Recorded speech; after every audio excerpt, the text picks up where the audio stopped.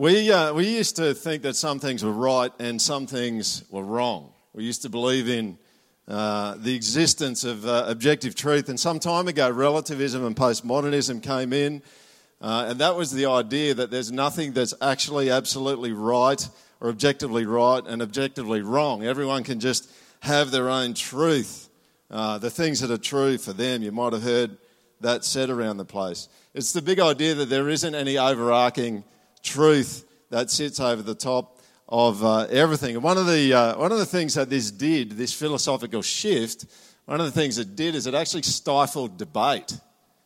Because you can't have debate anymore about what's true and not what's not true, because everyone's got their own truth and they're kind of siloed in those opinions. And so what you found is humanity in our society, our culture, didn't wrestle with things, at least at a popular level, didn't wrestle with things as much anymore because they got siloed in their own opinions. I had my opinion, you have yours, and never the twain do they meet.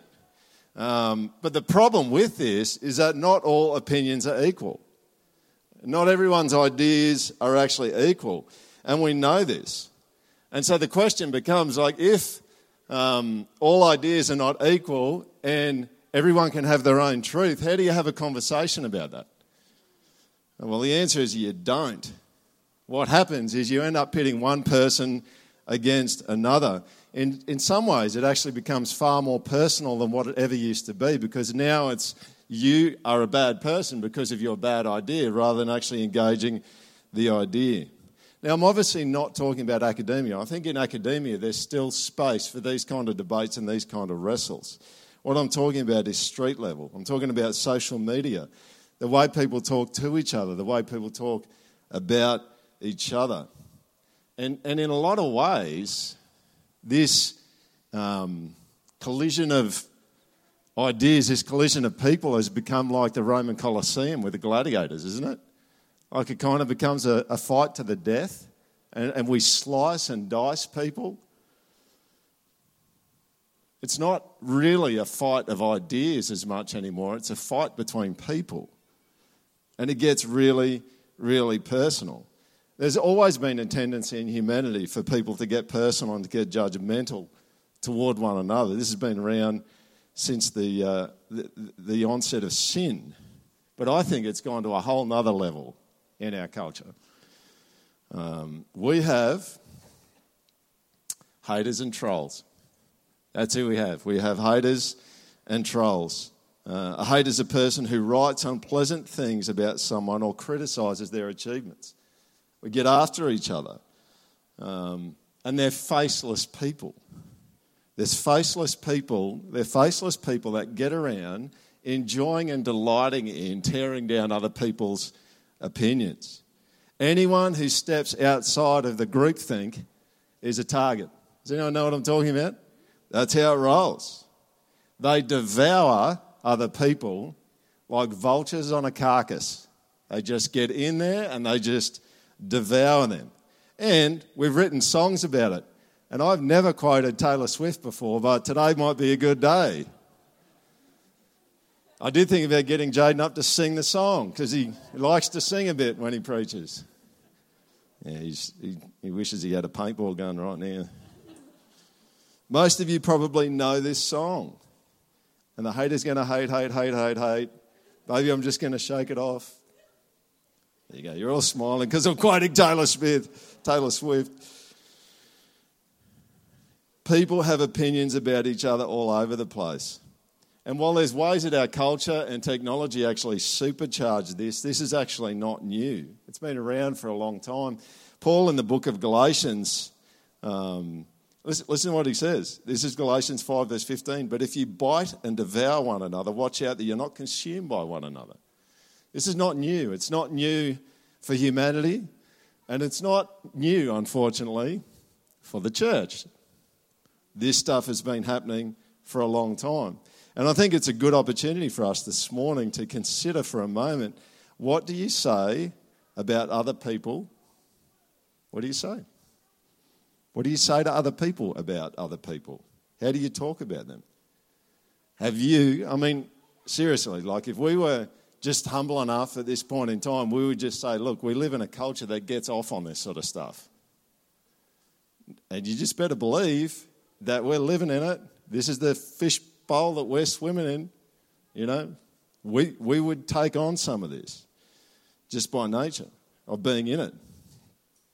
Now, what kind of talking about others does God want to be going on in the church?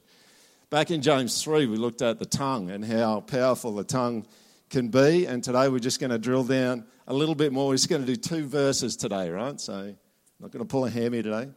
But we're going to do 2 verses today, and it's all about the way that we talk about other people. So if you'd like to turn to James chapter 4, we're going to look at verses 11 and 12. James 4, 11 and 12.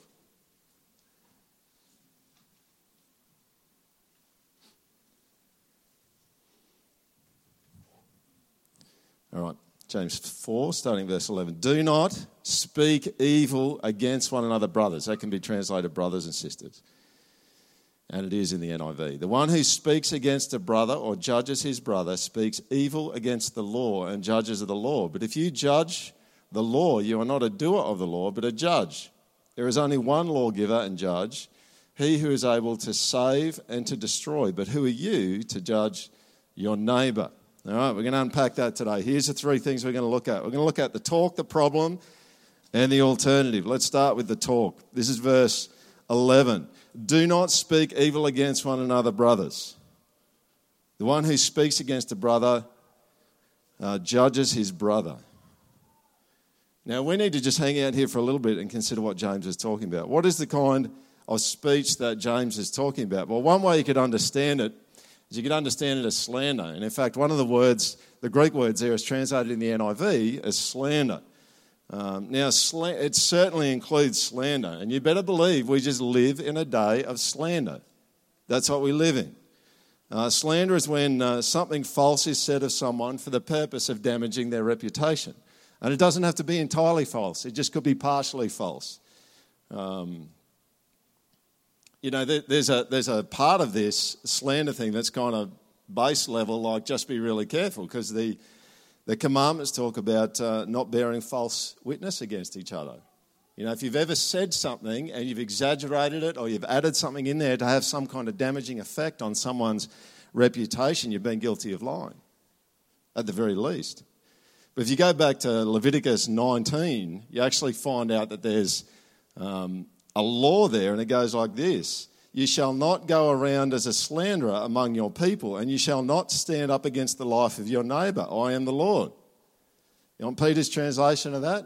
Don't go and make stuff up to hurt someone else's reputation. Don't go against people. You've got to back them. Back people. Back your neighbour. Back your brother. Back your sister. That's what you need to do. But you go back to James chapter 4, and James is not just talking about slander. And he's not just talking about gossip. I mean, these are kind of low-level things that get talked about in church a fair bit. It's like slander, gossip. We can go to all the Proverbs and all that sort of stuff about it. His idea, the idea that James is talking about, is way broader than gossip or slander. It is any, hear this, it is any speaking against a brother or sister. Any. Now, you've got to feel the weight of that a little bit, right? Because sometimes we kind of hide in the, but I'm telling the truth, that's what actually happened. And James would say, you need to stop. You are not to speak against your brother or sister, ever. What's the issue? The issue is actually the intent. So you could even say something that's true with the intent of damaging your brother or sister, and James would say, stop. Stop doing that. It's defaming, it's denigrating, it's murderous in its intent, it's demonic. I mean, that's what the devil's all about. He's a murderer from the very beginning, and you better believe that when you speak against someone, one of the things you're trying to do is you're trying to kill them. It isn't about life, it's about destruction. We get on our high horse and we become the judge of other people and we get judgmental. Now, I want to just show you a couple of examples in the Old Testament of people speaking against other people. Now, I read a commentator this week, and this commentator made this comment. The commentator said the Old Testament denounces evil speaking both against God and other people more often than any other offence. That's what this commentator said about the Old Testament. Let me give you a couple. Numbers 21, verse 4 to 5. This is the Israelites wandering around in the wilderness. From Mount Hor they set out by the way to the Red Sea to go around the land of Edom, and the people became impatient on the way. And the people spoke, listen to this, against God and against Moses. Why have you brought us up out of Egypt to die in the wilderness? For there is no food and no water, and we loathe this worthless food. Now, they've said it to him, but how much did they say it amongst each other before they even got there? And imagine this kind of mess. You got well over 1 million people probably, and they're all complaining, they're all impatient, and they're all probably overwhelmingly, I shouldn't say all, there may have been some that weren't, but you could expect well over half of them are speaking against Moses and speaking against God.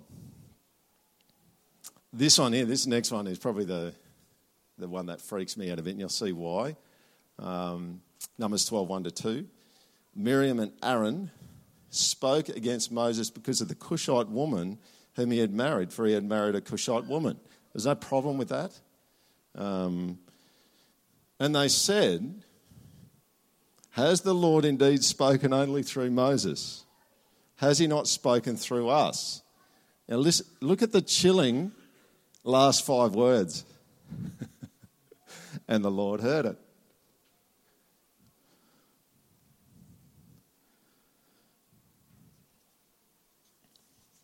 Speaking against other people is serious, even if what you're saying is true. What does it look like? What does it look like for us? Well, it looks like talking to other people in a nutshell. But the problem is that when we talk to other people about other people, we're not just having a conversation with them most of the time. We're trying to persuade them.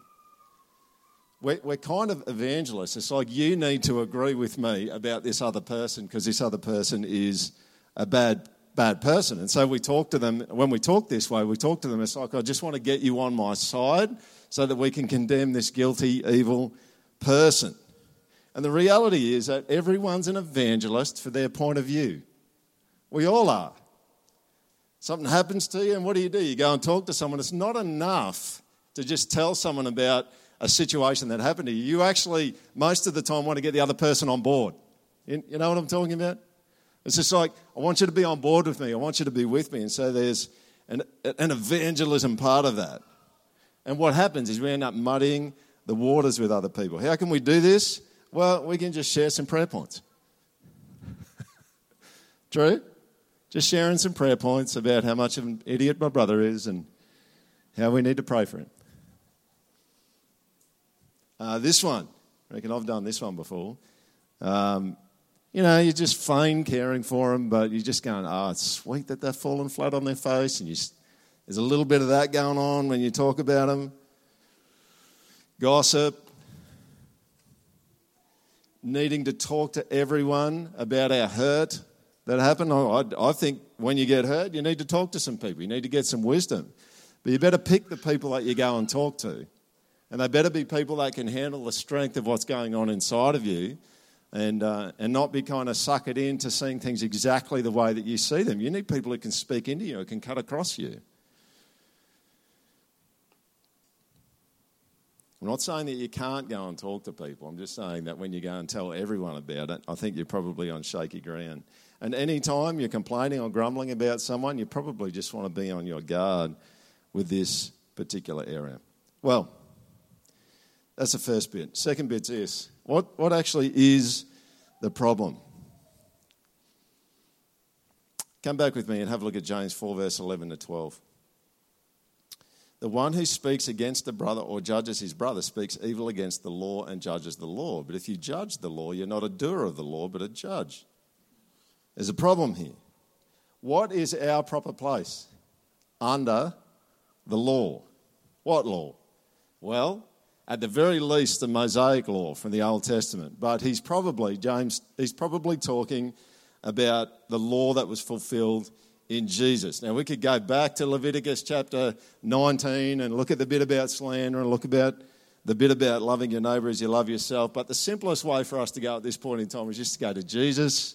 And that's always the best way to go to Jesus. And we could just go to Matthew 22, verse 37, where Jesus summarises the commandments in these. Love the Lord your God with all your heart and with all your soul and with all your mind.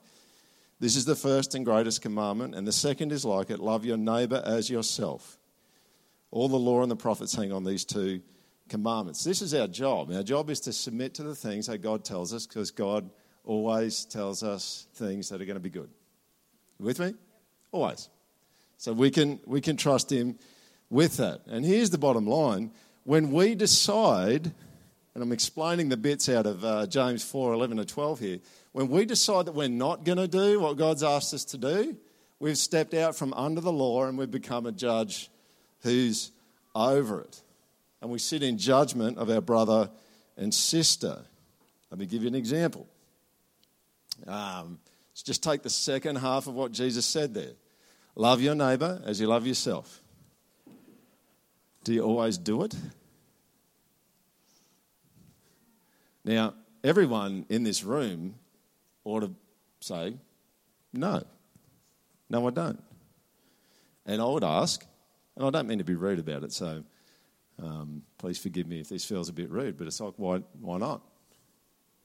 Why don't you do it?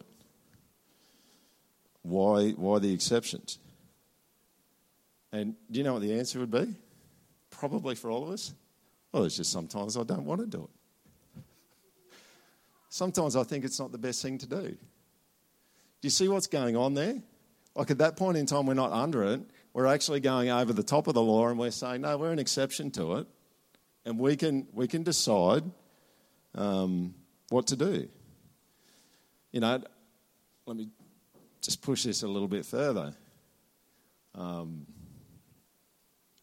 Have you ever spoken against your brother or sister?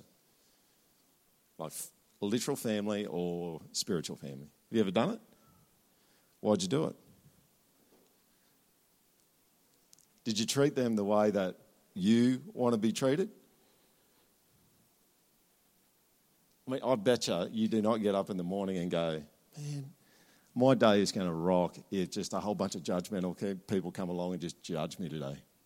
Like, let's just have more of that. I didn't have enough of that yesterday. You know, it's like fruit and vegetables. I've got to have some more of this beautiful, nutritious community around me of people judging me and getting into me. You know, it's like, man, I got up today and, you know, I'm feeling pretty good. And someone needs to take me down a peg or two, all right? Someone needs to notice that my hair looks weird today. And sometimes with my sons, I look at them and I go, your hair is trying to escape from your head, you know, in the morning. It's like a bad hair day. It's like you go out and it's like, I need people to notice that my hair looks weird and to conclude that I'm a bad person. Like, who does that? Who goes out in the morning and just goes, yeah, look, my slander quota is, I'm way short. So can you guys just come and just give it to me today? Someone say something publicly about me online, on Facebook or on Instagram. I hope today that when I get out there, I just find out there's a whole bunch of gossip going on about me. Like I'd love to have that. And in particular, I'd love to only just find out a little bit of it and then someone tell me that there's a whole bunch more going on that I don't know about. That stuff rocks. That's like fibre, you know, to your stomach, you know. It makes things roll. It's like, no one does this, do they? Like this is, do you want that? Like, if you do want that, you might need some pastoral counselling. And we'd love to help you with that. No one wants that. This is what Jesus is saying. If you love yourself like that, love your neighbour like that, do you want others to believe the worst about you rather than the best? You see what happens when we take ourselves out from under the law? We make ourselves an exception to the law. And it's like the classic, you know when kids play a game and one of them complains, and I'm sure you've heard this heaps of times, and you've probably said this statement yourself, you go, you are just making the rules up as you go. I think that's what James is talking about. You are making the rules up as you go. You're not under the law to love other people. You put yourself over it. You've said that rule doesn't apply to you and that it's not very good, and you've made yourself an exception to it. Now, what's the problem with this? Well, there's a massive problem with it. And the problem is, according to James, is that there already is a judge and he's sitting in the seat and there's no vacancy. There is no vacancy for you. It's not like God went to the toilet and you're just going to sneak up in there and sit on his chair for a while, right? Or you had to go and make a cuppa or something in the kitchen. He sits in the judge's seat and he's the one that's in charge. That's what James says in James 4 verse 12. There's only one lawgiver and one judge, and he's able to save and destroy. Who are you to judge your neighbour? Doesn't work. Getting in God's seat doesn't work.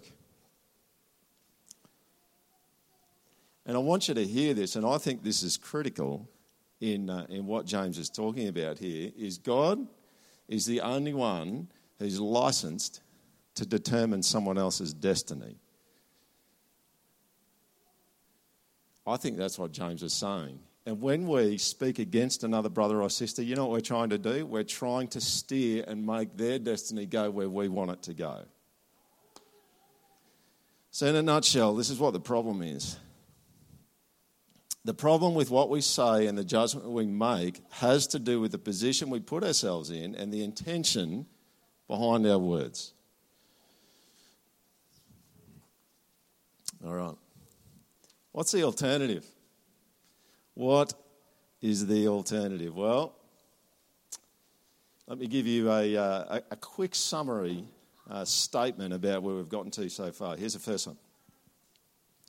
What James is talking about here is any talk that's aimed at staining or condemning others with a view to controlling their destiny. I think that's what James is on about. And this is the freaky thing about this whole stuff that James is talking about, is we've actually become the judge.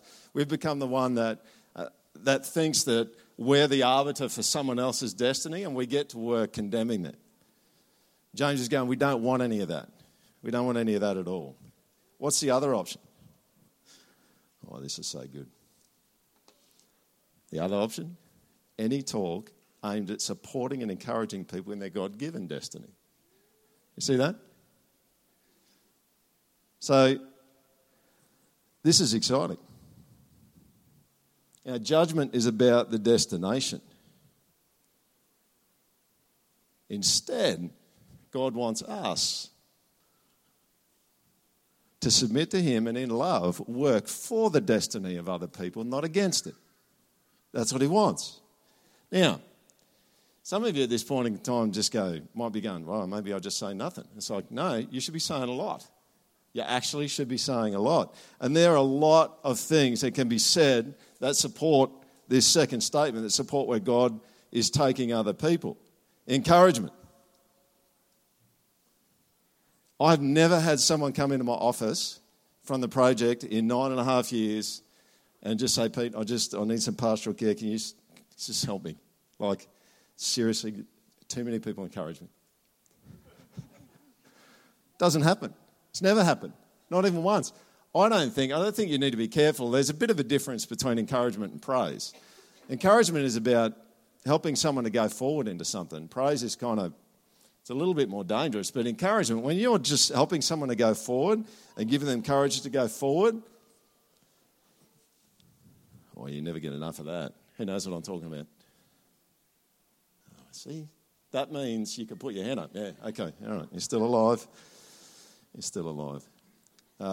Here's a few sayings, things you could say to encourage people. I'm backing you. I'm backing you in. I reckon you're going to smoke it. Not in a dodgy way, but you're going to smoke it. you've got it. You and God, you're all over it. You're going to get this thing done. What other things could we say to each other? Well, we can remind people about things. We can teach people things. We can correct. I mean, there's so many types of speech in the Scriptures that we can get into that are really helpful. And the question, I think it's up on the screen there, is does your speech help others to get where God wants them to go? Or is your speech about getting others to where you want them to go? You are not the master of their destiny. You are there to serve their destiny. That's what you're there for. You are there to serve their destiny. And the question you need to be asking is like, how will it help them to become the kind of person God wants them to be? And how will it be loving to say that to them? And it's like a good thing for you to be mulling over underneath. It's like, right, now, what can I say? Now, you're going to get a chance to do this later on. And everyone's going to be mic'd up. No, I'm kidding, all right? We can't even do that. We don't have that many mics. We're not going to mic you up, all right? You could just be sitting around praying and thinking about people that you know in the project and people around you and just be going, what does God want for them and what could I say to them to help them to get there? That would be a good question. Now, for some of you, you just go, yeah, right, nice generalisations, Pete, and we just get in and say some cool stuff. Is that what you're saying? Well, I want to give you a little bit more clarity on this because I reckon the best verse in the Bible, and I'm going to put it on the screen in a minute so you don't need to look it up, but the best verse in the Bible to guide the way that you speak to other people is Ephesians 4:29. Now, I always used to think Ephesians 4:29 was about swearing because it says, don't let any corrupting talk come out of your mouths. Right? And that was a thing in our household. I remember one day I said bull, and my sister said, oh, you just swore, I'm going to go and tell mum and dad. It's like, and then it's like, I'm going to hell at that point in time because I said bull. And I thought that was the kind of thing these scriptures were talking about. But Ephesians 4:29 is a marvellously helpful verse that gives us some criteria to think through the way that we talk to other people. And I just wanted to dip in here just for a minute. Here's the first bit. Let no corrupting talk. Now, what's corrupting talk? Well, it's just stuff that wrecks stuff. Like, don't let words come out that just wreck stuff. All right? Just stop those words coming out. But then Paul gives 3 criteria or 3 categories to guide the way that you say things to people. Here's the first thing. It needs to build.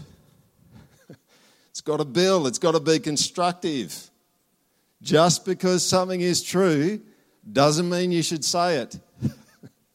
Because it needs to build. It needs to be helpful. There are many true things that can be said for the purpose of destruction. What's your intent in saying it?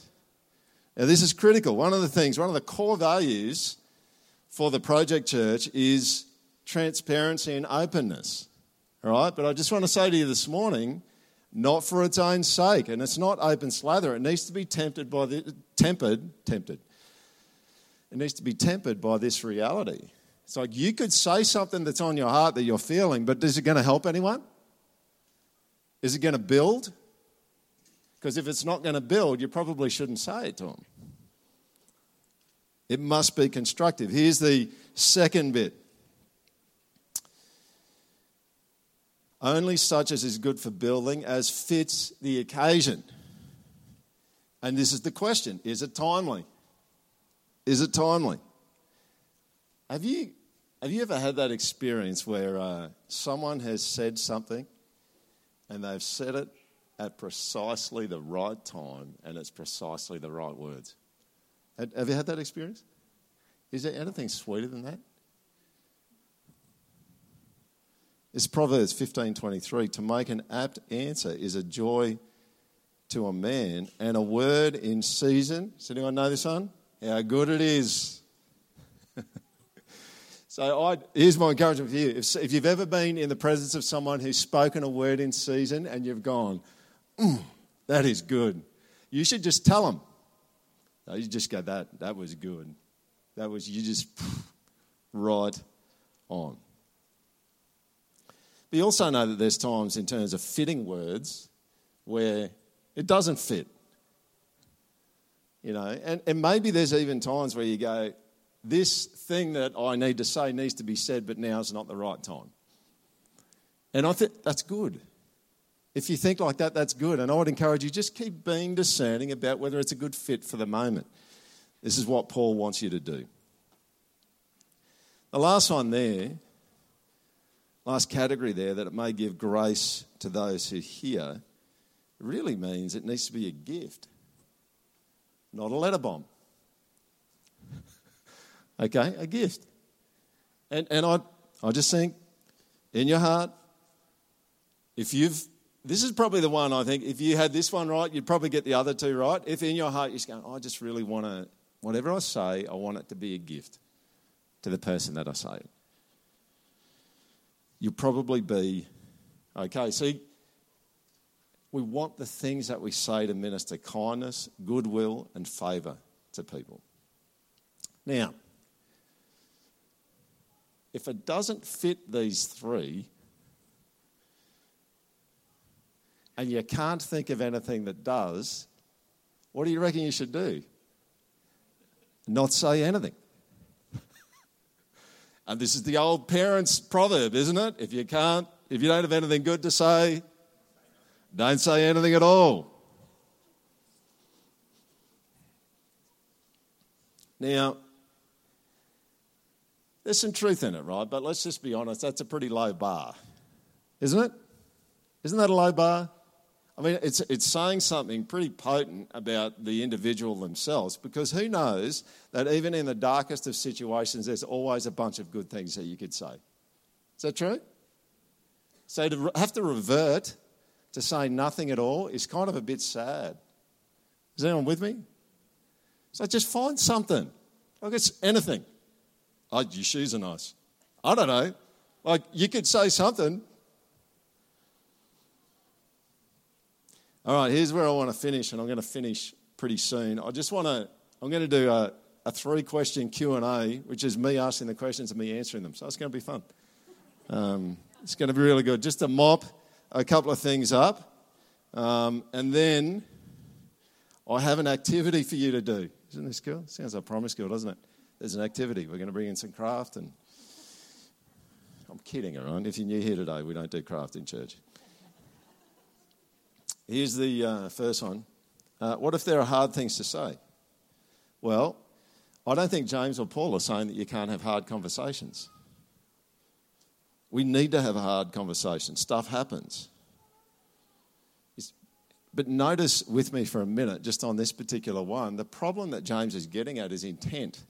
That's what he's getting at. He's not getting at content, he's getting at intent. What are you trying to do with the content? You can have a hard conversation with someone where you are side by side with them trying to work something out for good. Can't you? This is the essence of reconciliation, what Jesus talks about in Matthew. You know, if your brother sins against you, go and talk to him about it. Go and have the hard conversation. Can you do a hard conversation that builds up, fits the moment, and ministers grace? 100%. Every time. That is not impossible. So hard conversations are not sidelined by what I'm saying or what James is saying today. This one here, I just want to speak to this one quickly. What if I disagree with someone? Now, I was going to go with 2, just disagree with anyone else and then disagree with someone in authority. As I said a number of weeks ago, you already disagree with other people and they disagree with you. And if you don't know that, it's probably a nice world that you're living in, but it's not actually the real one. And you should come and join the rest of us sometime because everyone just has disagreements about stuff. That happens.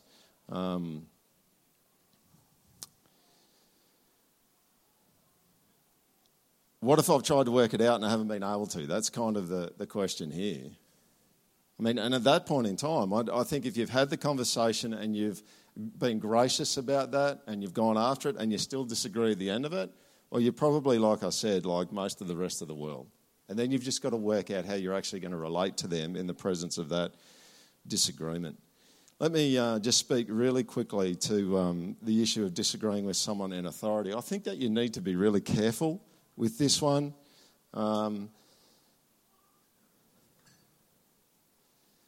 Because you could be wrong.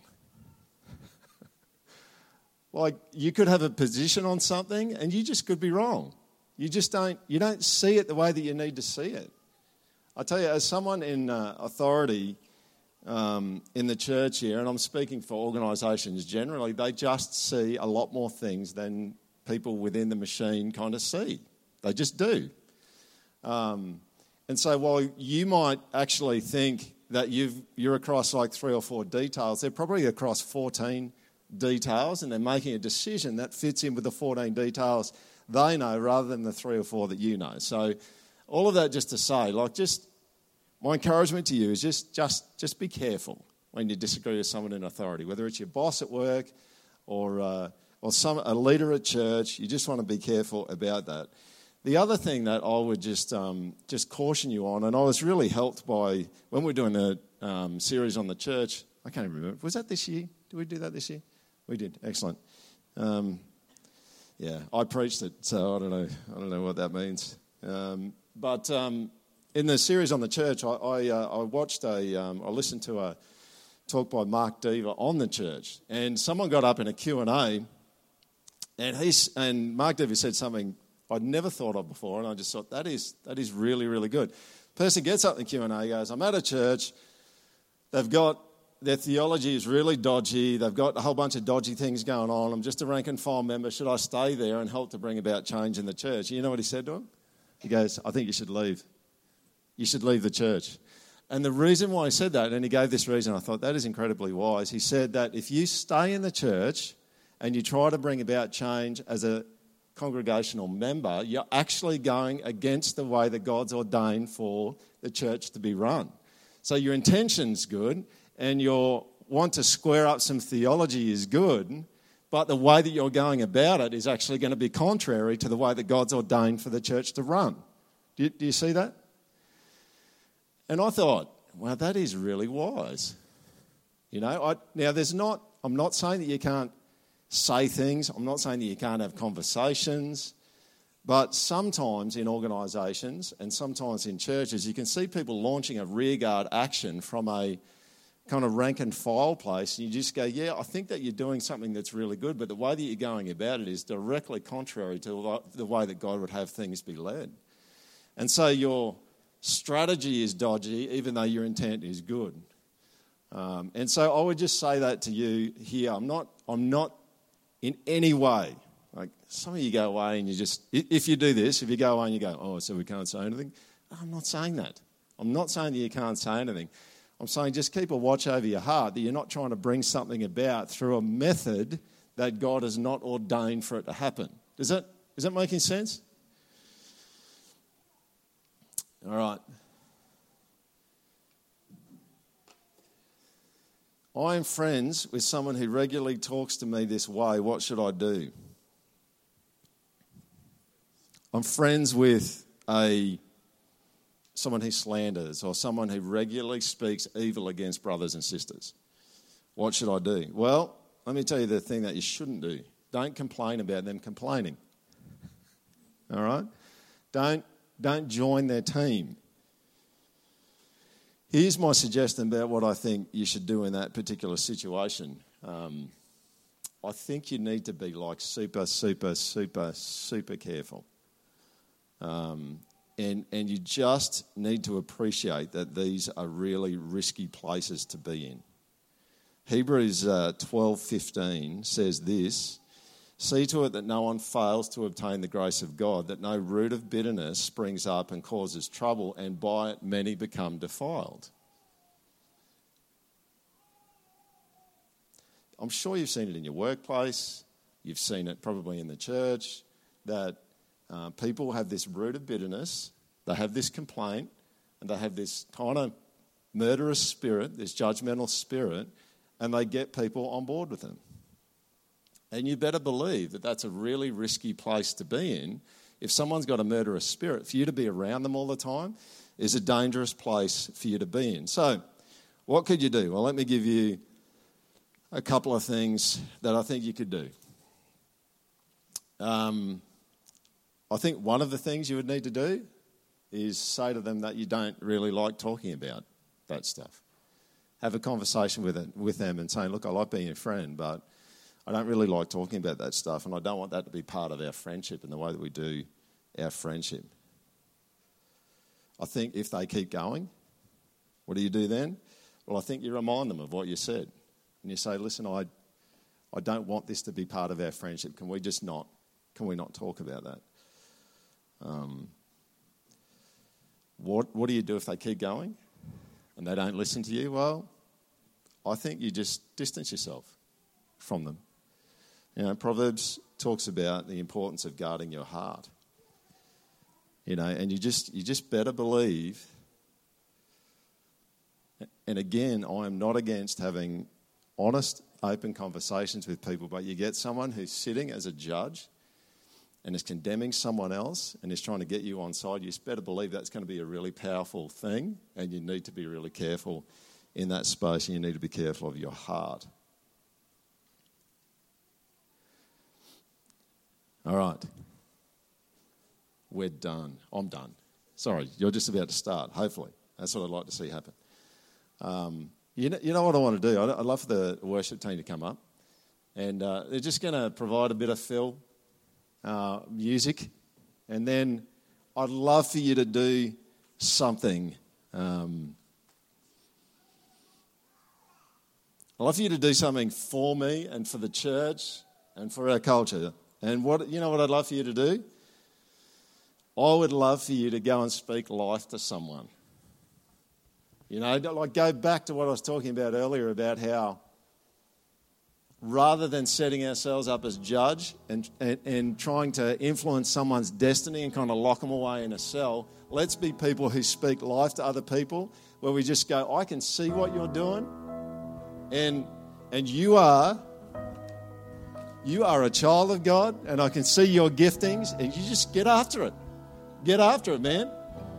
Get after it. This is the kind of things. Now, I could say this about you. Corporate. Let me give you a couple. There is no limit to what you could do. Project Church. Because the Lord is with you. And you don't be afraid. Don't be afraid. Don't be afraid. Don't give in to fear or anxiety. You get after the things that God wants you to get after. Nothing can stop you. No one will ultimately stand against you. The church of God, Jesus says, will prevail against the gates of hell. And that is you. You are gifted. Every single one of you is gifted. The Spirit gives a gift to you. And you're not meant to faff around doing other things. You don't leave your sword in its sheath. You get it out. And you run headlong into the battle. That's what you do. That's you. All of you. I could keep going. You see, I'm backing you. I'm backing you to do the things that God's called us as a church to do.